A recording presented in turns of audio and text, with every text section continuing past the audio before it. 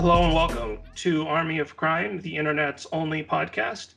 I am here with my co-host Matt. Hello. And my name is Dustin. And on this podcast, this season, we've been discussing some works in the sequential image art form, also known as funny books or comic novels. This episode, we are going to discuss an adaptation. So this is entitled H.P. Lovecraft's At the Mountains of Madness, adapted by Go Tanabe. This is obviously an adaptation of the famous novella At the Mountains of Madness, and it's in a 2-volume, it's published in English in a 2-volume set. Is that accurate, Matt? So far, no, I don't think we'll need to issue any corrections later, yeah. Okay, so now I don't actually think that I was familiar with The Mountains of Madness. I have read some Lovecraft, but not by no means a completist. So this was all somewhat new to me, though of course I'm familiar with the general outline of the ancient evil gods and so on and so forth. But so Matt, what's your previous experience with this story At the Mountains of Madness? Yeah, so I have read the story before. I've read, I would not claim to be, read all of Lovecraft, but I've read I would guess at least 90%, like the overwhelming majority of Lovecraft stuff I have read. I have a number of collections of it. So I do like Lovecraft, and At the Mountains of Madness is kind of, a lot of people probably say it's his best. First of all, he usually writes a lot of short things. He doesn't have a lot of longer works. So as you mentioned, it's kind of a short novel or like a novella. It kind of sums up a lot of his kind of themes and ideas, I think. So in many ways, it's probably a very good representation of the best of like why he's kind of a big deal or why people find it so interesting. Okay. There obviously there are things of Lovecraft. He's kind of a weird guy. He kind of occupies You this could say weird that niche. again. Well, yeah. Uh, but like he occupies this very like weird niche in culture. Like, can you really think of anyone who has this weird like name recognition of the way he does? Maybe someone like Edgar Allan Poe, but like there's like Cthulhu like plushies and like bumper stickers. It's a very odd kind of um Yeah, it is. It is spot that he's like strange. staked out in culture, which of course he's almost entirely not responsible for because he uh you know the story was written almost a century ago, and it's kind of continued to spin out into this whole Lovecraft universe. And obviously the guy himself, he was he's kind of racist. Well, I shouldn't say kind of. He's racist. He's misogynist. He's a lot of things, and he has a lot of kind of detestable views on everything. But you actually don't really get that in At the Mountains of Madness because it is a story about a handful of explorers going to Antarctica. So So you it's don't get the evils of race mixing right, in or the this one. evils. He's also a big fan of the evils of like backwoods country people. I guess there's a very strong mistrust of, like poor rural people, immigrants, sexual deviants of all kinds. Yeah, so there's a lot, but you don't really get that in At the Mountains of Madness, and I think it's probably why it's one of the stories of his that has some of the best name recognition because you get a lot of the interesting stuff, and just probably not because of anything he did on purpose, but just by the nature of the story taking place in Antarctica, you don't really have to get burdened by a lot of the other stuff that we would probably wish he wasn't so deep into, right? Like the xenophobia and whatever else. Okay, so At the Mountains of Madness, the story here is, like you mentioned, it's a Antarctic expedition and it takes place in the early 20th century. Well, right. So the original story, the adaptation takes a little liberties. Obviously it's an adaptation, so it doesn't have to be perfect. The original story is the Professor Dyer recounting the expedition. So I think it's meant to take place, somewhat contemporaneously, but he's recounting something that happened many years ago. Okay. And they don't really follow that framing device necessarily in the adaptation, which is fine. That's just a framing device. And Right. because most of Lovecraft stories are first person, or a lot of them are first person, like this is what happened to me, and you're with the narrator. So kind of a very Edgar Allan Poe thing, right? The narrator, the unreliable narrator descending into madness. But for the adaptation, they dispense with that kind of like first person framing. Okay. So anyway, the story was written in 1931, but and it's set in this the milieu of early 20th century Arctic exploration and involves a team of researchers from Arkham's Miskatonic University, which is a frequent place setting for Lovecraft's stories, which I believe is meant to be sort of a stand-in for like Boston.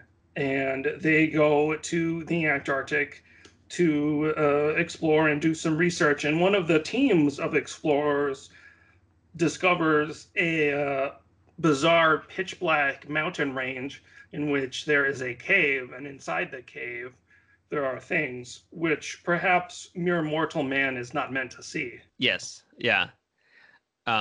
And so as far as this adaptation goes, I would give it, 2 thumbs up. It's pretty amazing. I would, yeah. Would you would agree with me? I would think yes. Well, yes, Or do you have issues? I liked it quite a bit. The one thing I would say is that and I don't know. I mean, it's kind of the story is almost 100 years old, so I don't know if we really have to be too concerned with spoilers. But basically, what happens is the first part is kind of like the setup where this team discovers stuff and they discover these weird creatures and they bring out the weird creatures from the cave and start like dissecting them in that typical way that people do in science fiction stories where they're like, here's a weird evil monster, I'm going to stick my head in its mouth and see what happens. And then they all mysteriously die, and then the main what I think is like the main meat of the story is the protagonist, Professor Dyer, investigating what happened to this first camp. And that second part I found to be much stronger than the first part because maybe I'm just a dum dum and I was not familiar with the first part or with the story in general. But in this first part, there's a lot of characters and a lot of names and sort of like the back and forth of the different like teams of explorers. But then in the second part, you kind of get it's mainly about them exploring this ancient like ruined city inside this black mountain range and sort of them learning about the history of this mountain range and the history of these like alien species on planet Earth. And that stuff I found to be very compelling. So overall, I do think it's very strong. And I think that we would perhaps both agree that the main appeal of this is the artwork, which is interesting too Oh, for because sure. Yeah. it's kind of like I know some of these things are described by Lovecraft in his stories, right? But I feel like part of the appeal of the Lovecraftian horror stories are always the things which cannot be described, right? Like the horrors that your imagination just has to like fill in the blank. So I think in setting out to like visually depict all of these things is sort of a very perilous endeavor, right? Because if you goof it up, you've kind of like taken something which worked well in prose and then now you've given it shape and given it like a definite image and now maybe it looks silly, right? Oh yeah, for sure. And I think he does do a tremendous job depicting it. Um, it's a little different. You're certainly right that part of the interesting part of Lovecraft is that it's not a visual medium because he'll say things are like non-Euclidean geometry or whatever. Like, what does that even mean? Like the indescribable vistas of blackness, or it's works better as a sort of prose to set your imagination going than literally describing what something looks like. But of course, we now live in an age where you can type elder things into Google image search and find out pretty much what everyone thinks they look like. So it's a weird thing that I think it works. I think he does a good job. I agree with you that it could turn out badly, especially if it ended up looking cartoonish, because some of it are fairly, involved. The elder things themselves are kind of odd looking, certainly. And I think that's part of the Lovecraft, idea, right? That they don't look humanoid, but they could look weird. They could look comical in the wrong in the wrong hands. But yeah, the art is tremendous. Like the black and white art is great. Like the vistas of like Antarctica, the elder things, the different, the other kind of creatures, the Black Mountain Range, the city that they find, at the South Pole, Yeah. like all of that is just great. And like the part where they're flying in on the plane and you get like the mirage in the sky, like the double mirage of like the Black City. I mean, it's just awesome stuff. Yeah, and I think he does a great thing, which is a very like a comics thing that you can do where, alternating panel sizes in order to create this sense of awe, where like you'll turn the page and then there'll be like a double splash page that will like dwarf the previous story in showing a mountain range or the vastness of these things, which is something that a comic book can actually do really well. Like, when they first find the crumbling Black City inside the mountain range, you get these two double splash pages in a row, which give you this like detailed panorama of this like crazy thing that, it works, that was, it like overwhelms you with like the detail and the bizarreness of it. And so that kind of stuff is like really effective. Like when he shows you all of like the alien creatures in like one page. Um, Yeah, or you recount the history of the alien race, and it's like just these epic scenes of like hundreds of aliens all bustling about. I mean, it's like intense to look at. It's like yeah. So what they discover is that they're called the Elder Things. Is that the what they're elder called? things. Yep, yep. And like I said, this is all, like video games and stuff. You can type it into Google image search. Yeah, the elder things. Which are kind of A look lot like they of have somewhat like. similar sounding names in Lovecraft, right? Because you have the ancient ones and the elder things. But yes, continue. Anyway, so what they discover is that in the distant past on Earth, there was this alien colony of what are called the Elder Things, who look kind of like a plant with a starfish head and like weird tentacles for roots. Um, and they created these things called the Shoggoths, which are basically like giant amorphous blobs that are like their slaves. And then it's basically goes through like the rise and downfall of their civilization. And these elder things are what um, the massacred research team discovers and pulls out and starts dissecting. Yeah, So, of and I course, it think gives you this. that perspective where, as you learn about the elder things, it's like you go from being horrified by them to almost, sympathetic, because what you're dealing with is not a malevolent race so much as just like a race of explorers that treat the earth very much like, earthlings treat other continents that they explore, which is to say, I mean, maybe you would ascribe some level of malevolence to that, but they're not like, they're interested in like research and stuff. They're not just like evil creatures bent on destroying the universe. Right. And that's what's interesting about that Lovecraftian. I think it really captures that Lovecraftian, like the cosmic horror, which is the horror not at the creatures like coming to get you so much as just trying to signify how tiny and insignificant humans are, in the Right. cosmos. There's actually a really great sequence in here where it like pulls out to outer space. We were like looking at Antarctica from space, which I think is awesome. Like it just shows you how small they are. There's like stranded on this continent, and then it like literally zooms out into outer space, and you're looking at Antarctica from like a satellite's perspective. Yeah. But that It, cosmic horror, yeah, because the elder things are not evil per se, but they don't understand with us, or they don't understand us, and it's interesting because so often we see aliens that are just some kind of take on something we have on Earth. And what's interesting is he's giving you an alien species, multiple alien species, I guess, that are so alien, like they're so completely different. How would you even communicate with them? How would you have any kind of understanding? So even though they're not malevolent and we are just curious, it's going to inevitably turn out badly. Like there's no good way that it could turn out, because how would you even talk to them? How would you even come to an understanding? do they And communicate psychically or? I, yeah, there's through Right, like actually, a really good question. I'm not sure, but like, just imagine how different our cultures would be, right? Like, how would you explain something to it? Um, as he mentions, though, in there that they're not trying, they are just alarmed. They'd be just as alarmed by the presence of humans running about like hairy little ape creature things, as we would be by the plant starfish tentacle guys. yeah, And that's that like cosmic horror, because I feel like it does reach a point of horror where you're like this is it's interesting, right? Because they're not like hunting them. It's not, the comparison that I think of most often to movies, it would be like John Carpenter's The Thing, which obviously kind of borrows, I think, some of this setup, right. It's right? very much, yeah, like an Antarctic horror.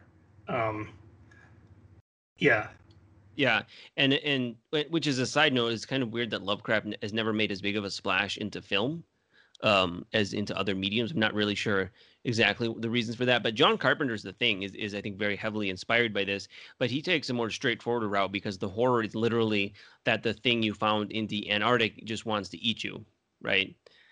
And this is a little bit more of a subtle thing because it has to kind of build on you over time, because once you get over the fact that okay, they're not really just trying to eat us, you kind of go through some stages like you said, and then in the end you do reach the point of like the cosmic horror of the we are tiny and insignificant, and one day if all of these creatures decided to, they might just flatten our whole civilization, not because they hate us but because they want to build, a parking lot or something like. yeah. The horror comes from the realization that we do not live in a human being centric universe, Right, right. And that's and such an that they interesting could like push concept in. our that and that they these beings whose existence we've just discovered could sweep our anthill into the trash can just because they felt like it without Right. even meaning it as a harsh or malevolent thing to do. Yeah. Yeah, and I think that's such an interesting take for sci-fi, science fiction and fantasy, because so often I think human centric, you use the word human centric, is the right word, because it is often very human centric, right? You have these big cosmic entities or supernatural things going on, but it's always somehow based on humanity. And the thing that Lovecraft does is that I probably gives it its staying power is that niche of being like all this weird stuff is out there, but it really has nothing to do with us. You might like stumble onto it by accident, but it's not waiting for you, and it doesn't really have anything to do with you. It's probably bad for your health to stumble on it, but not because it doesn't like you, just because it's you can't figure it out, you can't understand it. Yeah, And in many ways, it's weird that such a great adaptation of Lovecraft that I feel like kind of captures that is, of course, from like a manga, Japanese comic. But it's definitely one of the better like Lovecraft adaptations that I'm familiar with. have you read Go Tanabe's other he has another book of Lovecraft short story adaptations which I have not read. I actually haven't read either, but I would be very, very curious to read it. Yeah. So did I miss this, or do the elder ones like seed human life on Earth as well? Yeah, so the implication is that life exists on Earth only because they created it like in a chemistry lab, Okay. and that their time scale is so much vaster than ours that we're just like a blip to them. And of course, towards the end, you get a guest spot by Cthulhu and some of the other alien races. Yes, the octopus Cthulhu creatures have a war with the elder things, and the elder things themselves have a slave uprising where the creatures they created to do their bidding like rise up and like go nuts and start killing everything. Yeah, The Shogoth, yeah, which are right, and described as beings made up of, there's like an odd quote here where it's like and there's the giant albino penguins. yeah, and those are in the story. I remember that very clearly. The giant albino penguins. I don't remember how long ago I originally read this, but I remember, for some reason, I remember the albino penguins. Yeah, and it's interesting because this is another thing that this does a great job with, because he does change the narrative a little by not having it be done in retrospect, and I think that makes it better. Like that Professor Dyer is the main character, and like the idea that there's something horrifying and you were better off not going to the Antarctic to find it, right? The new expedition. This is at the beginning of the original story, but at the end of this story, that there's new expeditions or something, and he doesn't want them to go. And it's interesting to me because, like I said, there's not something specific that we're trying to avoid, right? It's not like the creatures there are all trying to chomp off our heads. It's just a general sense of like we don't belong there. It's just not for us. They might decide, I suppose, to roam over the earth, chomping off our heads, but that's not like their main goal. But it's just the general idea, like this is a place we found in the world where humans should not go. Well, there is one Shogoth creature who does seem angry and wanting to chomp off people's heads. Right, but that's if you go all the way in there and go underground. I mean, it's not abundantly clear if the Shogoths would like follow you back to civilization or something. So at the But they end, might. when they're fleeing the city, one character looks back and is driven insane by what he sees. Yeah. Does anybody know what he sees, or is this meant to be this enduring mystery of horror? That's a good question. Because I thought I read somewhere that it's supposed to be Yog Sothoth, who is both the key and the gate. Okay. Like we saw a glimpse of one of the ancient ones. Yeah, of some like other one of the gods. Yeah. Because as they're in the deep vowels where there's the Shogoth creature, there is like a gate, like some kind of portal, if you recall. Yeah. And there's this word Talikali, or Talikali, which seems to be like some chant of this like evil god or something. Yeah. But I mean, it's part of the appeal of the stories that, it's like they have like uncovered like 2% of the knowledge of the universe, but that 2% is enough to drive anyone mad. Yeah, and that's the thing that's weird again about the spot that Lovecraft now occupies in culture, because as I understand it, when he was writing this, none of this was like actually like thought out in some kind of coherent like system or whatever. Like he was just making stuff that was like weird and like kind of creepy, right? But now you could go on, the wiki or whatever and read the whole whatever all of it's supposed to mean. And as he's writing it, it's not necessarily supposed to meant to mean much of any. It's just meant to sound creepy, Well, yes, because other authors after his death picked up these concepts and continued to explore them, and that's why I think they've retained so much popularity. Did you share my concern with the slow beginning of the story? Or were you being a person who was familiar with this story, were you not bothered by that? I don't know if that's related. I almost don't wonder if the story would be stronger if you kept everything from Professor Dyer's perspective. I appreciate the change in framing device because and this is a convention I think Lovecraft used a lot, was the idea like I'm relating to you something that happened to me a long time ago. And I think the present, like the fact that it's happening presently, is a little stronger. Professor Dyer is like doing it as we're seeing it, not recounting it later. But I don't wonder if it might have been stronger still if we kept on him and we just learned bits and pieces of what was happening to Professor Lake later, right? Like they come upon the camp and like piece it together. The way he chooses to do it now is we actually follow Professor Lake for a while, and then we skip a bunch so we don't know what happened to them, and then we have Professor Dyer kind of fill in the blanks, right? Yeah, it's actually not clear for quite a while who, if anyone, is actually like the protagonist of this story. Right. Yeah, because there's a portion where it kind of switches over and Professor Lake is in charge, and he's basically the guy. He's the guy who we know something bad is going to happen to, because he's the guy whose answer to everything is like, we must push on. We must explore further. We must go when farther. You find the creepy cave with the weird creatures in it, he's like, no, we must cut them open and see what's inside them. And yeah, right.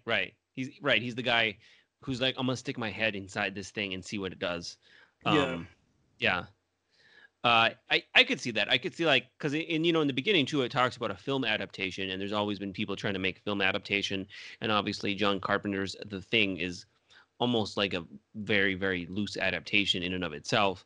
And you could see like if you were going to film this that you would want to keep it on Professor Dyer the whole time and have us only piece together what happened to Lake, right? From like diaries or something, or from like maybe film segments that they might take as documentation, something like that. I think it still works because he cuts away right before, so we don't find out what actually happens to them. I almost thought, not knowing how close of an adaptation it was, I almost thought that maybe Professor Lake would end up being the main character or something like that. So you are right. There is a point where the story takes kind of a long digression to have Professor Lake kind of find a lot of stuff out for us. Yeah, which it took me. I mean, obviously you have to build. You can't just like start out, like with a elder creature like eating someone on the first page. But it took me a little while to get into this, just because of that. With you have these all these characters on this expedition, all like doing different things through the first part, and then the second part is more about who becomes the protagonist, Professor Dyer, kind of discovering the horrible secrets of the universe. But overall, I would say as a 2-volume story, I think that H.P. Go Tanabe's H.P. Lovecraft's At the Mountains of Madness is a very strong work, and I think, like we've been mentioning, the extremely detailed black and white line art is, I think, a huge reason for that. And I'm not always necessarily a fan of extremely detailed comic book art, because I feel like sometimes it can end up feeling very like dry and very still, because these comic panels are not meant to be something that you would just like hang on a wall in a museum, right? These are like stepping stones in a story that should be conveying some kind of emotion or an idea, or just moving a story along. And I feel like that he very effectively does that, even with giving you the extreme amount of detail in these, like the mountain ranges and the cities and the creatures, that make like this extremely vivid. Yeah. The flashbacks to like the elder things. Yeah. Like it's a very different artist, obviously, but like, Jack Kirby was one who would always use, later in his career especially, would use like double splash pages to like very good effect. And it's a weird comparison, but I think that this comic book actually uses double splash pages to a similarly very effective use, in the way that, he can go like a normal page and then you like hit you with like something epic, which is something that works best in a comic book, because like in prose or in a film, it's much harder to like create that same effect. In film, I guess you could cheat and like change the aspect ratio or something, or obviously there's other things you could do. Yeah. But cut out the audio or something would be like a. Yeah, but in like playing to the strengths of the comic book medium, I think he like very effectively stuns you with these sort of like horrifyingly beautiful images, which are like almost, they're like disgusting and weird and like almost sexual sometimes, with like all these like alien creatures like fighting and killing each other and stuff. Yeah, and all the tentacles. Yeah. Going every which direction. And it's a weird thing of Lovecraft, right? Because a lot of it is described. He actually does describe the elder things in a fair amount of detail. Yeah, and the creatures in here are actually, I think, described, whereas some of the other ones are more meant to be left to the imagination. Yeah, and like the cities and stuff, he's a big fan of just being like, and it was too vast for the human mind to comprehend. And as you were kind of mentioning, it's a tall order to like accurately depict that visually, but I think he does it. I think he pulls it off. Like when you have the little tiny plane flying through the sky with like the vastness around it. Right. It's like a mouse on like a paper airplane exploring a city, Yeah. It makes me wish that these volumes, and did you read this digitally or did you have the paperback volumes? I bought the paperbacks. Okay. I was thinking I wish they were bigger. Yeah, because this is published in what's the common like sort of size for manga in America, which is like these like, and I assume elsewhere as well, these like smaller paperback volumes. And it does make me wish that this was published in a larger size, because for some of this art, it would be great to see it at like comic book size or even larger. Right. Like an artist edition or something of this would be Right. And you were saying like, stunning. it's not meant to just be something you want to hang on your wall, but you could hang some of this on your wall. I mean, if you were a weirdo, yeah.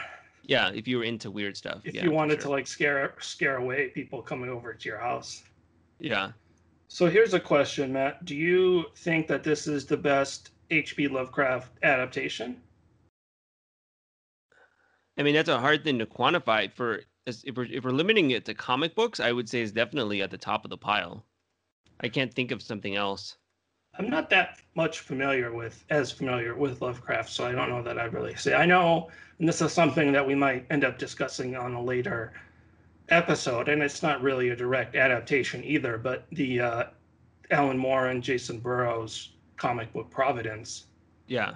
is another pretty magnificent work, but it's probably in this category more of Lovecraft homage than adaptation. Yeah, and we will do that in a later episode. But it's not really an adaptation. It's kind of a different animal, right? Because he's trying to adapt this specifically, and he uses generous helpings of like text from the story, for captions and stuff.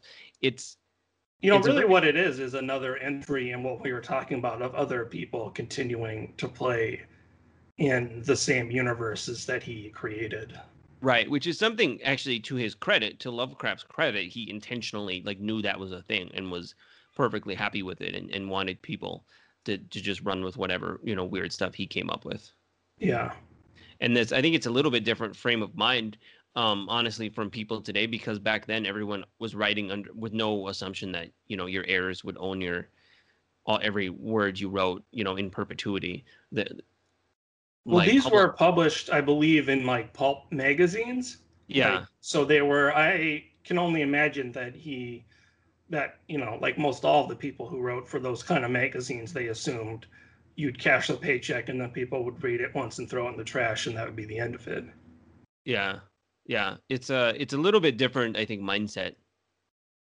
And I don't know what public domain law was back then, but I'm going to go on a limb and say it was much, much shorter than like Life of Author or something. So there was didn't he intentionally? Well, I guess it probably wouldn't have been up to him really, because they would have been owned by these magazines. But yeah, I mean, him and other writers all like referenced each other's things. They were intentionally creating a shared universe, which is now the big thing that Hollywood studios are all trying to like jam into existence or whatever. But like him, that's true, yeah. Robert E. Howard, Clark Ashton Smith, all kind of dabbled with each other's concepts, and sometimes it's just like name dropping, but just the idea that they all like doesn't he mention Hyperborea in this? I believe they mention Hyperborea by name as like a lost continent. Yeah. Which is of course where Conan the Barbarian takes place.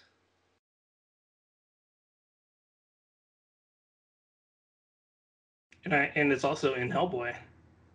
Right. Something that we've talked about many times. Yeah, for sure. So, any other thoughts on Go Tanabe's H.P. Lovecraft's At the Mountains of Madness?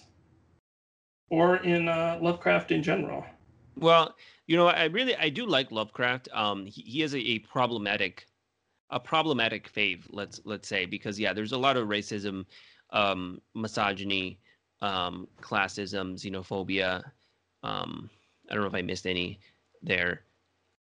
In some of his works, he was this kind of New England WASP guy who very much lived up to that in like every possible way you could think of, like the negative stereotype of like a Boston, like snooty guy in a lot of his outlooks. But that cosmic horror thing that he hit on, I think that's a very it's enough of a take on like a sci-fi fantasy horror blending.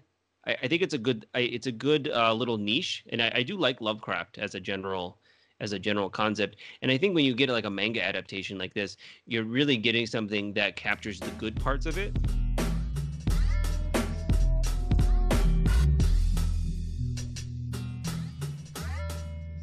Well, as always, out there, please smash that subscribe button. Yeah.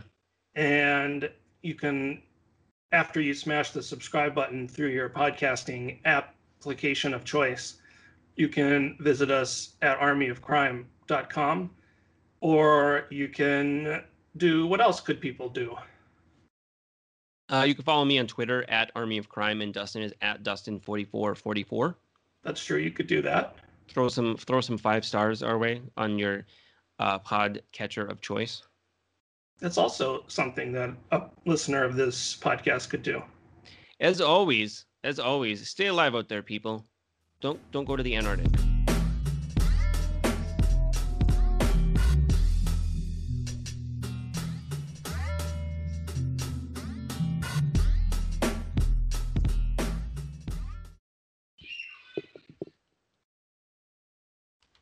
Was that a elder thing creeping up behind you?